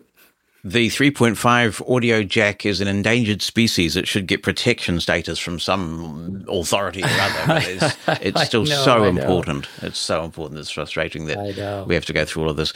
So that's really intriguing. How many mics might you be able to have at one time connected to that device? We're going to ship it in a package of 2, and they both will be connected at the same time. Or you can use them one after the other if you need a longer battery life, although the battery life is quite good as it is. But 2, yeah. Right. Possibly in the future more, but 2 is a good start. Yeah, it certainly is. Do people feel a little bit apprehensive about putting their phone in the middle of a table these days? It actually reminded me of when I got my first iPhone and my first phone in 1989, and you'd put the cell phone on the table because you wanted people to know that you had a cell phone, and they were a bit larger then as well. But it is, I've had people kind of ask me, why have you got your phone in the middle of the table like that? We do get a bit of that. And, in the hearing community generally, there's a lot of sensitivity about being seen with hearing aids, for example. It's one of the things that holds people back because they're quite visible that you're wearing them. And so we do get a bit of pushback on that. Obviously, times are changing. It's not uncommon at all. If you glance around the restaurant or coffee shop, lots of people have their phones just sitting on the table, maybe doing nothing, but still they're there. And they've got your... I didn't know that. As a blind person, I had no idea that was a thing. Sorry, of course. Yeah. Anyway, for sure. Yes. Take my word for it. Yeah. Some people feel a little, they wonder if it's going to be a problem. It really isn't a problem. And they'll just, if somebody comments on it or they want to explain it, they just say, I'm doing this thing to help me hear better. And that's enough. Can this be of value in a meeting environment, do you think, where it's not necessarily noisy, but there may be people at different distances away from you? Is it optimized for that, or is it more really just for noisy environments? The first thing we've been focusing on is the noise, but people are using it in meeting environments. And I think these microphones I'm talking about will be helpful there as well. You could place it at the end of a long table. And that's definitely one of the use cases. Another use case is watching TV. So, we launched this in the middle of the pandemic and people weren't going out, but they were watching a lot of TV. And it's very common in a household where maybe you have one person who has some degree of hearing loss and you've got another person who doesn't. The hearing loss person wants the TV to be nice and loud and the other person doesn't. And so what they do is they'll just put their phone up near the TV speaker and use that to transmit the sound to their ears. And I feel we've saved many marriages that way. Right. How often is the app updated at this point? Quite frequently, actually. This is an advantage of being an all software solution. I mean, leaving these microphones aside that I've been talking about, it's a real advantage that we're providing something that is software, which means it can be updated quite readily. And we are, we're out there for both Android and iOS. And between those two, we're putting out updates every month or two with some fixes or improvements. So talking about accessibility, one of the problems that I've always had with these remote FM type systems that hearing aid manufacturers produce is that when you switch them on, when you turn your hearing aid microphones off, you have no understanding as a blind person of the direction that a person is speaking from. And obviously at the moment, that's also the case with HeardThat. Is that a conundrum that you've considered trying to solve? Yes, especially lately, because when we got a mention on your podcast, we got some really thoughtful input from the blind community, and that was one of the things that was brought up. The challenge of preserving a sort of directionality with what HeardThat is doing is that basically the phone and its microphones are acting as your ears. And the way that your actual ears are helping you figure out what direction the sound is coming from is because of the geometry of your head and just the way the ears work and so on. But now we have this phone, which is not at the position of your ears, and it's listening and it's maybe turned in a certain way, and it's sitting on a table in front of you instead of being at your head level, that sort of thing. That makes it difficult to recreate the three-dimensional environment that you would expect. So we're thinking about that. And it's an interesting observation, but for the moment, you get clean sound, but it's in a mono signal essentially. Yeah, and I'll certainly take that over the alternative because it really is quite remarkable, especially in that directional mode. It can be a little difficult. I mean, you can work it out by sound, but to just confirm with the app when VoiceOver is running, certainly on the iPhone, which mode is selected. And I presume that's actually quite a simple software fix to make VoiceOver understand which mode is on and which mode is not on. Probably, and I've asked the team to look at it, and I used TalkBack for the first time recently because of the feedback from your listeners, and I could see the difficulty of trying to navigate the app. There's a couple of key features missing, that being one of them. Yeah, I'm sure that's a solvable problem. Again, the advantage of software. So I've got the team looking at it and told them they should. Brilliant. Are there differences between the functionality of the iOS and the Android apps? No, they're pretty much the same as far as the user experience is concerned. Underneath the hood, it's quite different what we have to do. And of course, on the Android side of things, you're dealing with many different manufacturers and phone models, and not nearly as standardized as the Apple line of phones. What we're doing, accessing multiple microphones, processing, and then putting out sound at the same time, is not kind of a use case that the phone manufacturers have particularly focused on, and they don't give developers great tools to work with audio that way. And of course, it's kind of different from all the different phones. So we've tried very hard to have an equally good experience on Android and iOS, and also to not require the latest, most powerful phones, but to work well on older phones as well. It's such an exciting product. I mean, I cannot tell you just how much less stressful some of these dinner meetings that I've had to attend lately have been because of it. Tell me about the pricing model and how that works. So we want to make it easy for people to try. So it starts with a 30-day free trial, and it's free forever. You can use it for 30 minutes a week. Once your free trial, all you can use it period is over. After that, it's a subscription model. So it's $10 a month. These are US dollar prices, $10 a month or $100 a year. And the cool thing about that is that as you refine this AI and these algorithms that determine speech from noise, you get the update immediately when you've subscribed, or even when you haven't, if you're just using it for 30 minutes. Yeah, that's right. Yeah, you're getting updates all the time. Is that the only product that you're producing at the moment? Yes, it is. Yeah, so you're devoted to that, which is great. Awesome. Thank you so much, Bruce. I appreciate your time and also all that you've done with this app. It's a fantastic one. I really appreciate it, and it was great talking to you, and so glad you found us. Boldly and nobly, all in the name of research, I took my lovely wife out to dinner with the HeardThat app so you could hear what it does. Well, I thought it would be useful to do a quick demo of the HeardThat app. So we're sitting in our local pub, which is called 1841, and it's a moderately noisy environment, actually. They know me too well, so they've sat me upstairs where it's much quieter. It seemed unusual to say, please put me somewhere noisy, but it's moderately noisy. And what you're hearing at the moment is unfiltered audio. So the noise slider on the HeardThat app is set all the way down to 0. So it's not filtering any noise, and we're in all voices mode. So it's omnidirectional. Hello, Bonnie. Yeah? Yep, I'm talking on my demo. Oh, hello. Yeah, so I guess you couldn't hear what I was saying. Yeah, I could hear. Oh, okay, good. Well, welcome. Thank you. Good to be here. I was just listening to the music. I've just got the phone on the table in front of me, and as I say, it's unfiltered. Did you enjoy dinner? I did. It was nice. I had chicken wings. Very good. And I'm glad I didn't get the buffalo sauce poured over it. Right. Because I just had it on the side, and it was very spicy. Okay, so you've got an example of what it's like when we're unfiltered in this environment.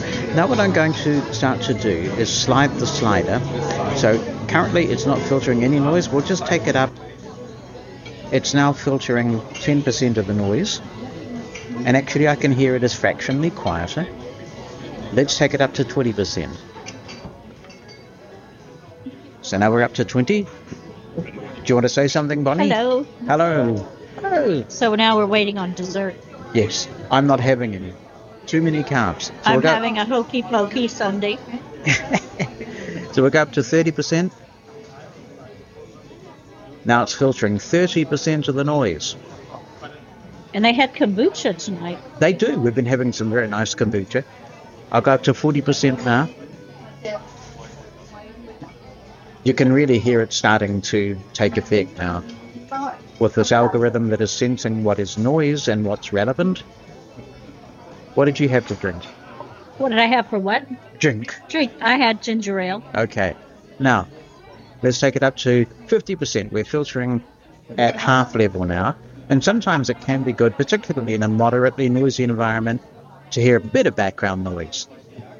And sometimes I found when I'm in directional mode, it can be hard to hear when a waiter is trying to attract my attention. Look up to 60. Filtering 60% of the noise. We'll take it up to 70. Getting quite a bit quieter, 80. Now the algorithm is really kicking in, but remember we are in all voices mode. So it will produce or reproduce some of the noise. You can actually hear my speech starting to cut out a little bit if I talk too quietly. We get 90%. Here we are at 90% in all voices mode. Want to say something, Bonnie? Hello. They're playing country music in here, which is nice. Okay, if you say so. Yeah. And now let's take it all the way up to 100. This is 100% in all voices mode. Now what I'm going to do is switch it into the directional mode, and you'll get quite a big difference. We are not sitting opposite each other. We're sort of side on, but I'm going to make sure I'm positioned at the back microphone, because both the front and the back mics in the iPhone are active right now. And I'm going to switch to directional. Hello, it's good to be here. Let me just move to the front of the phone so you can hear me. This is a very normal situation. A table for two. The top of the iPhone is pointing at Bonnie, is just lying flat on the table. And now, Bonnie, feel free to say a soliloquy. Hi. Oh, that's not a soliloquy. What was I supposed to say? Well, just like lots, so we can hear how it's... Let's see. We haven't been here since before the pandemic. Yeah. And their menus changed a little bit. We used to come here quite frequently, and tonight is quiz night. But that's me. And thank you. Oh my goodness. I just got my dessert. And? It's very big. Well, it's in a tall glass, like a sundae glass. Uh-huh. And it has these two wafers on top. Yep. So it's very quiet now. I mean, it sounds like we could be almost in our living room. Every so often you get a snatch of noise, but this is incredible noise cancelling. It does kind of cut in and out at 100% a little bit. You can definitely hear an artifact, but it's quite remarkable. And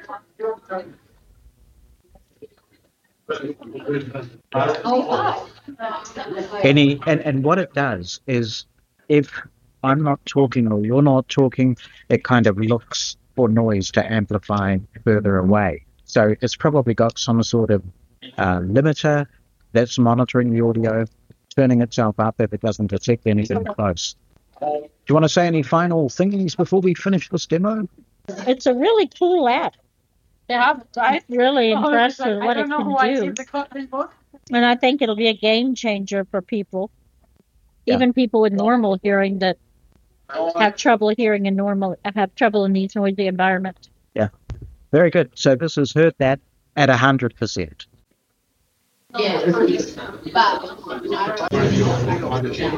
I'm just lowering it a bit now. Now we're on, say, 70% in directional mode, and this is quite a nice compromise. So you can hear a little bit of noise, but the filtering's perhaps not so aggressive. So you can have a play with this, a 30-day free trial, and look for HeardThat all one word, in the App Store. Transcripts of Living Blindfully are brought to you by Pneuma Solutions, a global leader in accessible cloud technologies. On the web at pneumasolutions.com. That's PNEUMA solutions.com.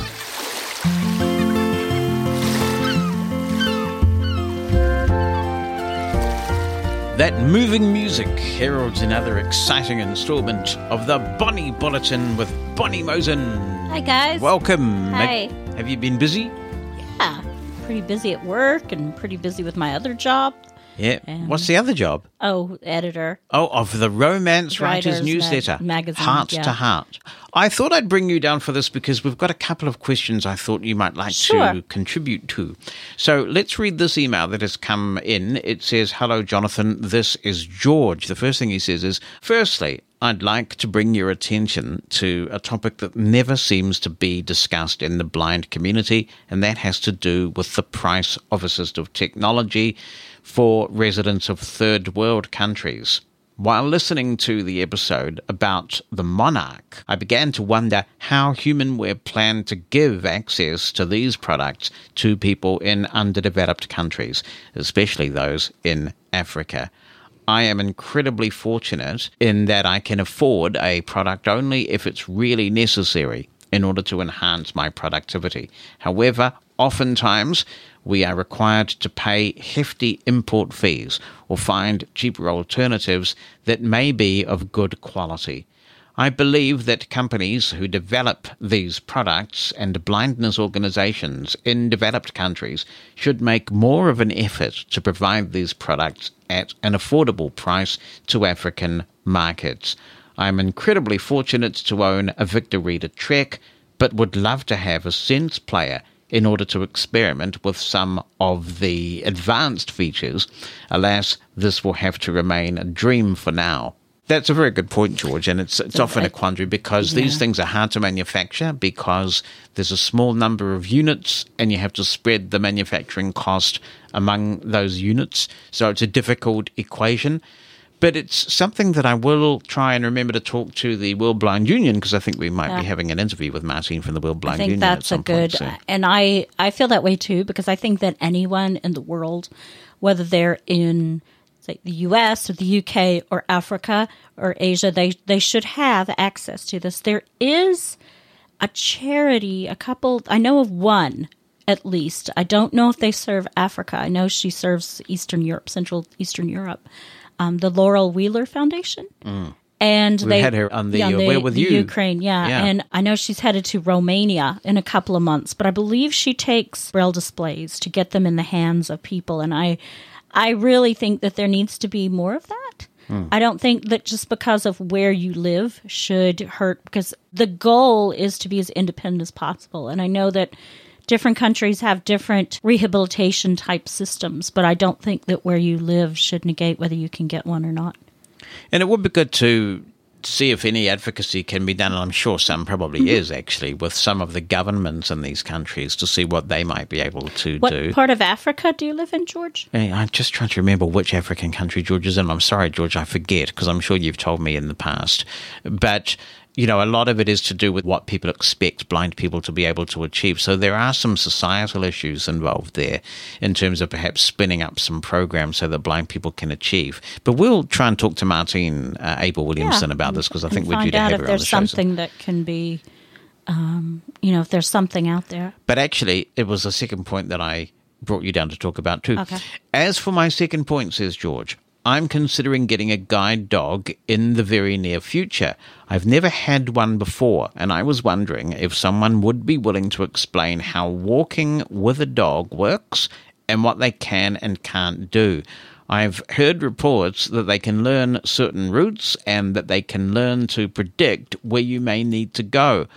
On the contrary, I've also heard told that the only things they do is walk in a straight line and watch for traffic and red lights. They're not going to watch for red lights because they're colorblind.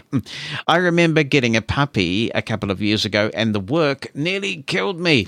I've never really taken care of dogs before, so would love to know what taking care of a guide dog is like versus taking care of a naughty but admittedly very cute puppy. Yeah. So I've had a guide dog. I've worked with a guide dog for about 10 years. And then because I was doing so much international travel, my guide dog retired while I was with Humanware, and I was traveling all the time. And I just decided not to get another guide dog because apart from the very, very long haul flights I was taking, it's actually quite complicated to get a dog in and out of this country because of our biosecurity. We're an agricultural producing nation, and we have managed to keep out things like rabies and other mean and nasty things.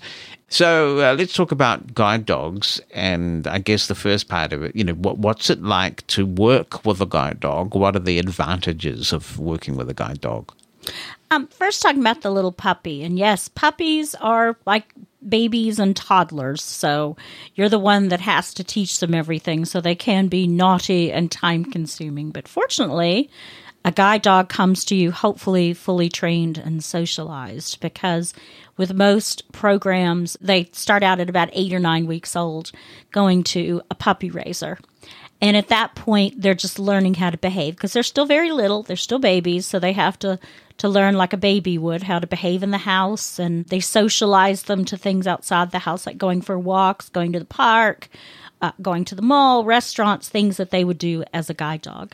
And they have a puppy coordinator who comes out and does some checks on them every few months just to make sure that they're learning. So there's a curriculum they must follow because they must be pretty soundproof. They must not be able to spook at loud noises, must not be terribly dog distracted. There's some instincts that you can't get rid of. That's just part of it.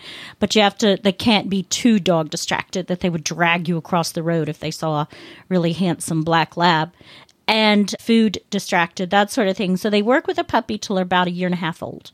Then they go to a trainer who does the guide work, which is about 4 months. And then they come to the handler, and the trainer will work with the handler for anywhere from 3 to 4 weeks, training them how to work with the dog. The dogs, their commands they know are left, right, forward, sit, stay. In the case any of guide dog listening is going to be so confused. Yeah, I know. Point. Yeah. The best way to describe it is a partnership. I think one of the big propaganda things that goes on when you see the public relations material or articles on guide dogs is, oh, how inspirational.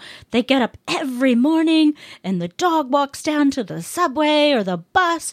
Then they go to work and it navigates the busy city. And they do. I mean, that's the thing that worries me in a way, because I think it feeds into this narrative that blind people are helpless. Yeah, and the dog it's does much it more for of a it. partnership than It people is. realize. It's a teamwork. So the dog technically does not know where you want to go. Now, usually most people go the same route every day because there's only so many ways you can go somewhere. So the dog, of course, gets used to it, but you don't want them to actually take over because there may be a day, and a good example of that would be if you're a university student. At the end of semester, your classes change. So you may not be going to that building anymore. And the dog's like, we went here all last year. We must be going here. So you always are the one that wants to give the commands. They get used to where you want to go. They'll show you things. A lot of them will. I remember my dog, Ivana, when I was living in Morristown, New Jersey, the Starbucks was on the corner. And I would go there, occasionally, maybe once, twice a week on my way to work. And so she knew we were going to go to the Starbucks. Well, they closed it. So for a while, she'd stop. We going, no, it's not open anymore. And of course, you'd have the very helpful pedestrians. They're not open. Your dog doesn't know they're open. It can't read the close sign. I'm like, no. Anyway, so you do have to have basic orientation. Now, that doesn't mean that you need to be super duper keen traveler, but you do need to know the basic orientation on how to judge traffic, how to give directions, that sort of thing. In terms of walking in a straight line, it's not really a straight line because they do have to go around things. They'll take you around obstacles, pedestrians. That is one of the things about being a dog user versus being a cane user. Mm-hmm. It's sort of a blessing and a curse in my view, because on the one hand, you miss out on a lot of landmark knowledge because the guide dog's so elegantly weaving you around things that you might not know were there. But on the other hand, as a cane user, you know what it's like to constantly make contact with something and have to navigate around it. Yeah. So sometimes you're kind of going zoop, zoop, zoop, like a dance down the street. And I remember when I was living in Morristown, I broke my arm, so I wasn't able to work my dog for a few weeks, but I had my cane. And I found all these newspaper boxes and all kinds of planters on my sidewalk. And I'd been living there, 4 years. I never knew all this stuff. Was like, my goodness, this is a cluttered sidewalk. And here on my walk to work every morning, I go around a lot of e-scooters. And I don't know they're there because she's taken me around them. But I've been told, oh, my goodness, the sidewalk is littered with people just leaving them there. I'm going to need your cardio arm blood pressure monitor if you keep talking about e-scooters.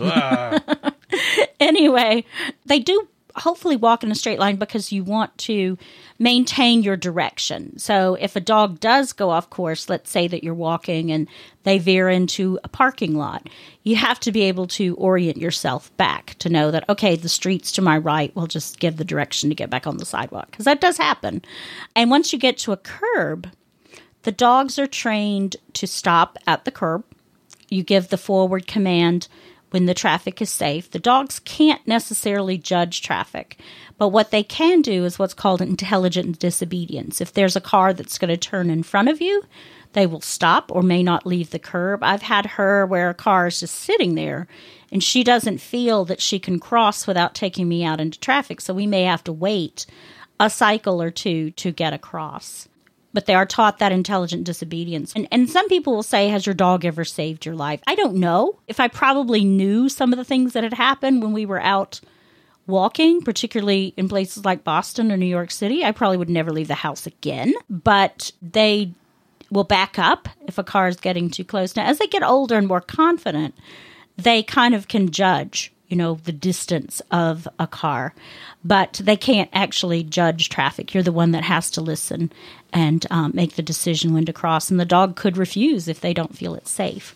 I would just like to say that my puppy walkers for Pearl, my guide dog, used to go into McDonald's a lot, and she did recognize them. And for quite a while when I first started to work with Pearl, every time we found a McDonald's, she'd try to turn into it because she'd think, we humans like to go into McDonald's. So it's kind of cute.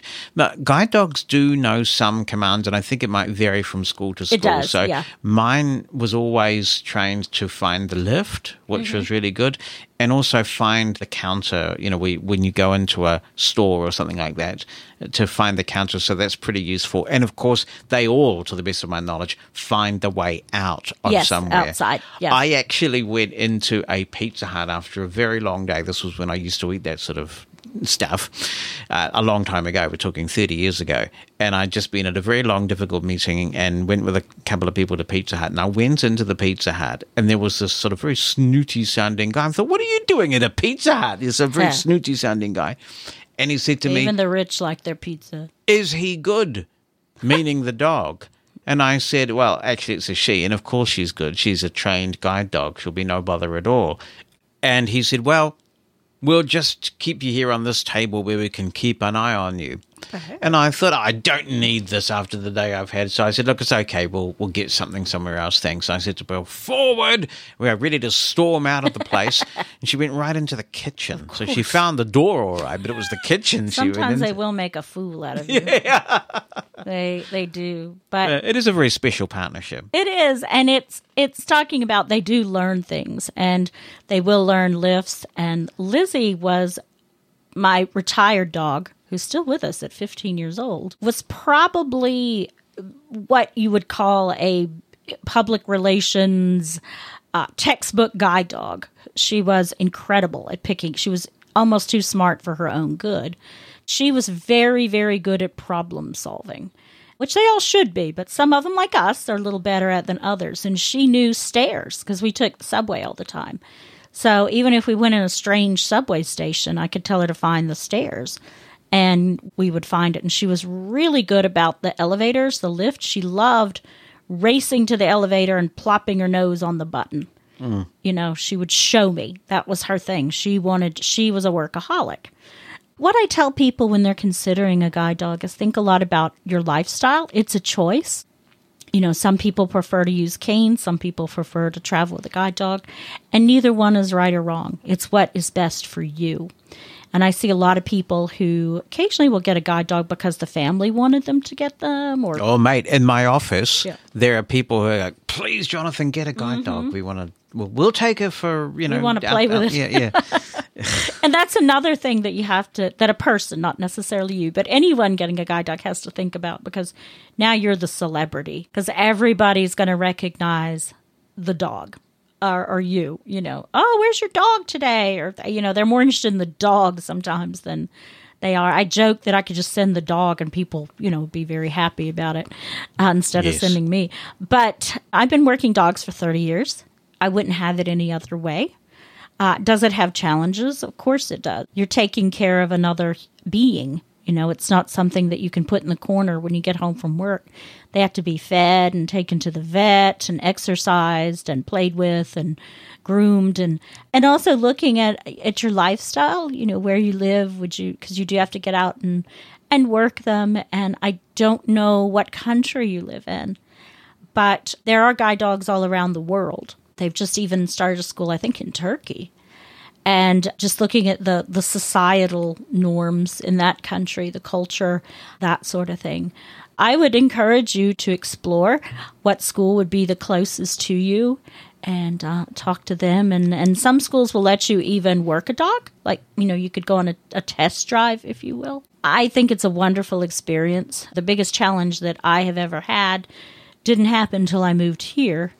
And as Jonathan's talking about our biosecurity, it's very stressful. You can leave the country, that's no problem, but it's coming back into the country that can be a very stress-inducing situation, because you almost feel like you can't enjoy your holiday abroad. We went to Europe last year. I didn't take her because for multiple reasons. We were doing a lot of traveling, more than normal. And the fact that we were visiting several different countries, and each country has its own regulations. Europe is a bit looser than the UK. The UK is almost like New Zealand is, except they've given up the quarantine. So that would have just been too much.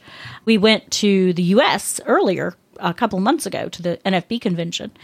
And didn't take her for a couple of reasons. Again, getting back into the country, but also the fact that she's never been to a large convention. And she's fine with dogs, but it's very stressful on them. So we are planning to go to the U.S. later this year, and she will go on We that being trip. you in Eclipse, I'm not going. No. One of my favorite guide dog stories that I love is we had a politician who's still around actually in local government, but he was a national politician, both with a uppercase and lowercase N at the time, and he was the Minister of Transport. He got himself into a bit of hot water for reasons I won't go into, but this is when I was doing government relations. I was doing a lot of flying between Wellington and Auckland, and he'd been in the news for all the wrong reasons. This is Maurice Williamson, for New Zealanders who know him. And I got on a plane, and there he was. He said, "Good morning, Jonathan. Good morning, Pearl." And I said to him, "That's pretty impressive, Minister, because most people remember Pearl's name but forget mine." And he took a deep breath and he said, "Jonathan, never get into politics or people will think you're the dog." And everybody was listening, and they all laughed and clapped. So here's the next question. Oh, just wanted to say another funny thing about dogs and travel. I really like it because the dogs are so well behaved, or should be well behaved, should I say, that a lot of times people don't even know they're there. And my favorite thing is to be on a plane, particularly a long haul or one that's lasted a few hours, and you get up to get off the plane and the passengers will inevitably say, "Has that dog been on here the whole flight?" Yeah, they don't know. And sometimes you get that at restaurants too, when you get up at the end of a meal. I didn't know there was a dog there. That happened the other week when we were at Portland. Yeah. And I love it on the bus because she'll go under the bus seat and just sleep it's about an hour bus ride from our house to work. And so people are on and off, and then she'll be on there and she'll pop her head out from under the seat. And if someone's sitting next to me, they kind of like scream, "I didn't know it was under there." Now, the next question that we're going to cover is interesting to us both because in my day job, I'm chief executive of an employment agency that finds work on the open market for disabled people. And of course, Bonnie's formerly in that area, but she's also written a book that's still available on the Mosen Consulting store. What's left of it, called It's Off to Work We Go. And you can hear Heidi reading the audio version of that. You can also download the book. And this question comes from David. It's a really interesting and important question. And he says, "Hi, Jonathan. I love the show and wanted to get your thoughts on the subject. I had a remote interview for a new position. I work for the US government and got the job. Congratulations. Great. This is a really cool position, working with international partners, including Australia. Yep, sorry, New Zealand, he says. I haven't disclosed my disability yet, as formal paperwork hasn't been processed. When do you think it is appropriate to disclose?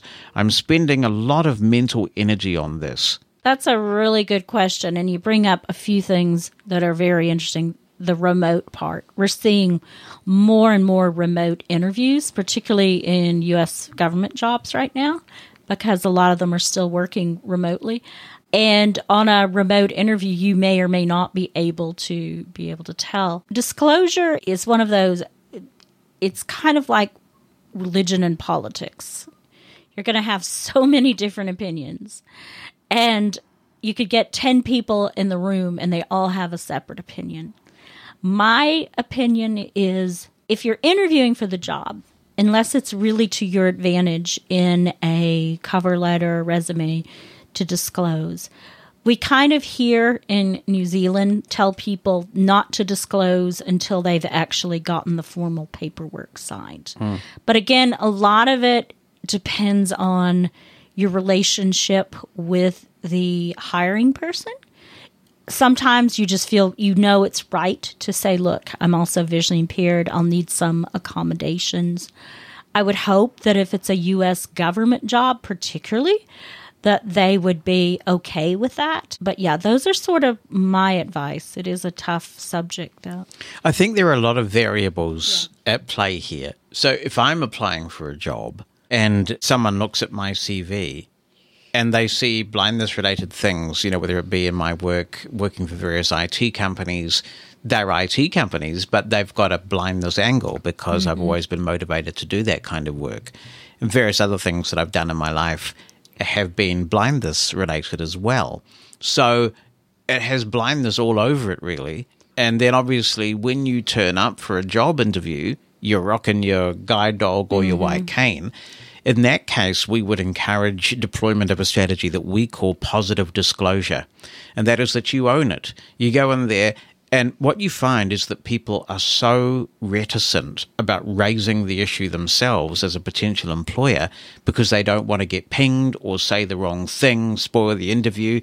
So we encourage the customers that we work with to take the bull by the horns, and at a certain point, if you think the interview is going well, say, look, you may have some questions about how I would do this role or what I might need to do it effectively, and I'm happy to answer those questions, and let me give you a few bits of information that you'll find handy. So we encourage positive disclosure. But I do agree with Bonnie that if you've got yourself into a situation where you've had the interview, perhaps because it's remote, perhaps because, if you've got a little bit of vision, you may not appear to be vision impaired on a remote interview, and they offer you the job, then sign the paperwork and then discuss your accommodations, because it's illegal to discriminate.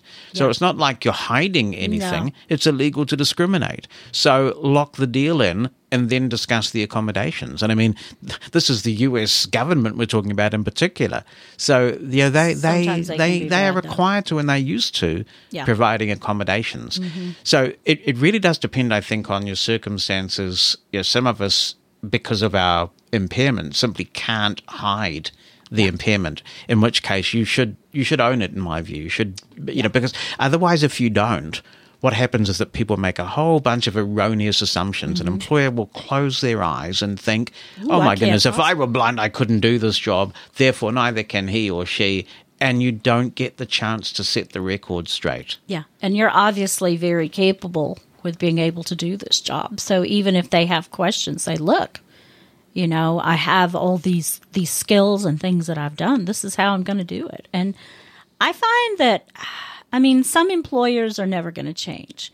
I found, as scary as it sounds, the ones in the social service industries are the worst when you interview with them about just really being kind of reticent to it. But if you're there to problem solve, and someone pointed out recently, I think it was you maybe, or a couple people, disabled people in many ways are better employees because Companies want adaptability, they want flexibility, they want problem solving. Exactly. We do that every single day. Yep, and I talked to a lives. lot of employers. I spoke to a big conference of employers just a couple of weeks ago and made exactly this point. And what was really encouraging for me was that after I finished my speech, and I give this sort of speech a lot in my job, we actually had an employer who got up and said, look, I want to vouch for everything that Jonathan has said. I actually use his agency to source workers because they are great problem solvers, and the people we get from him are the best workers we've got. Every single day, we have to think about it.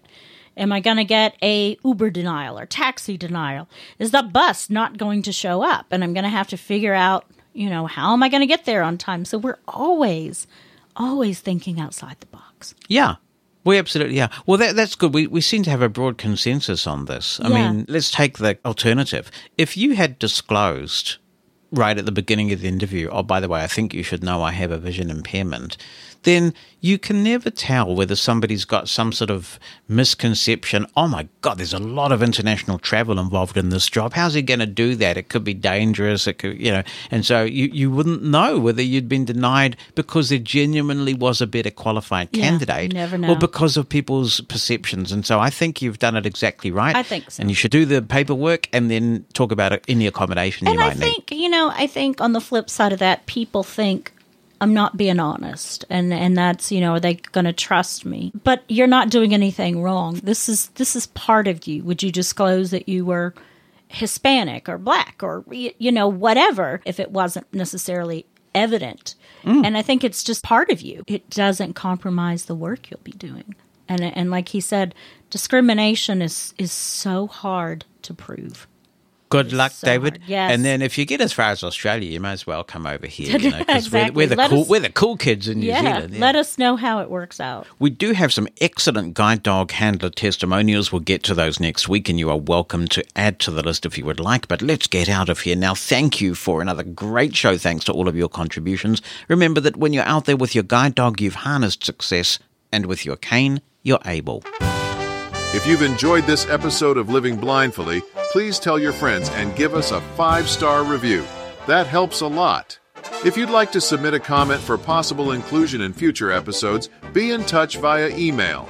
Write it down or send an audio attachment. opinion@livingblindfully.com or phone us.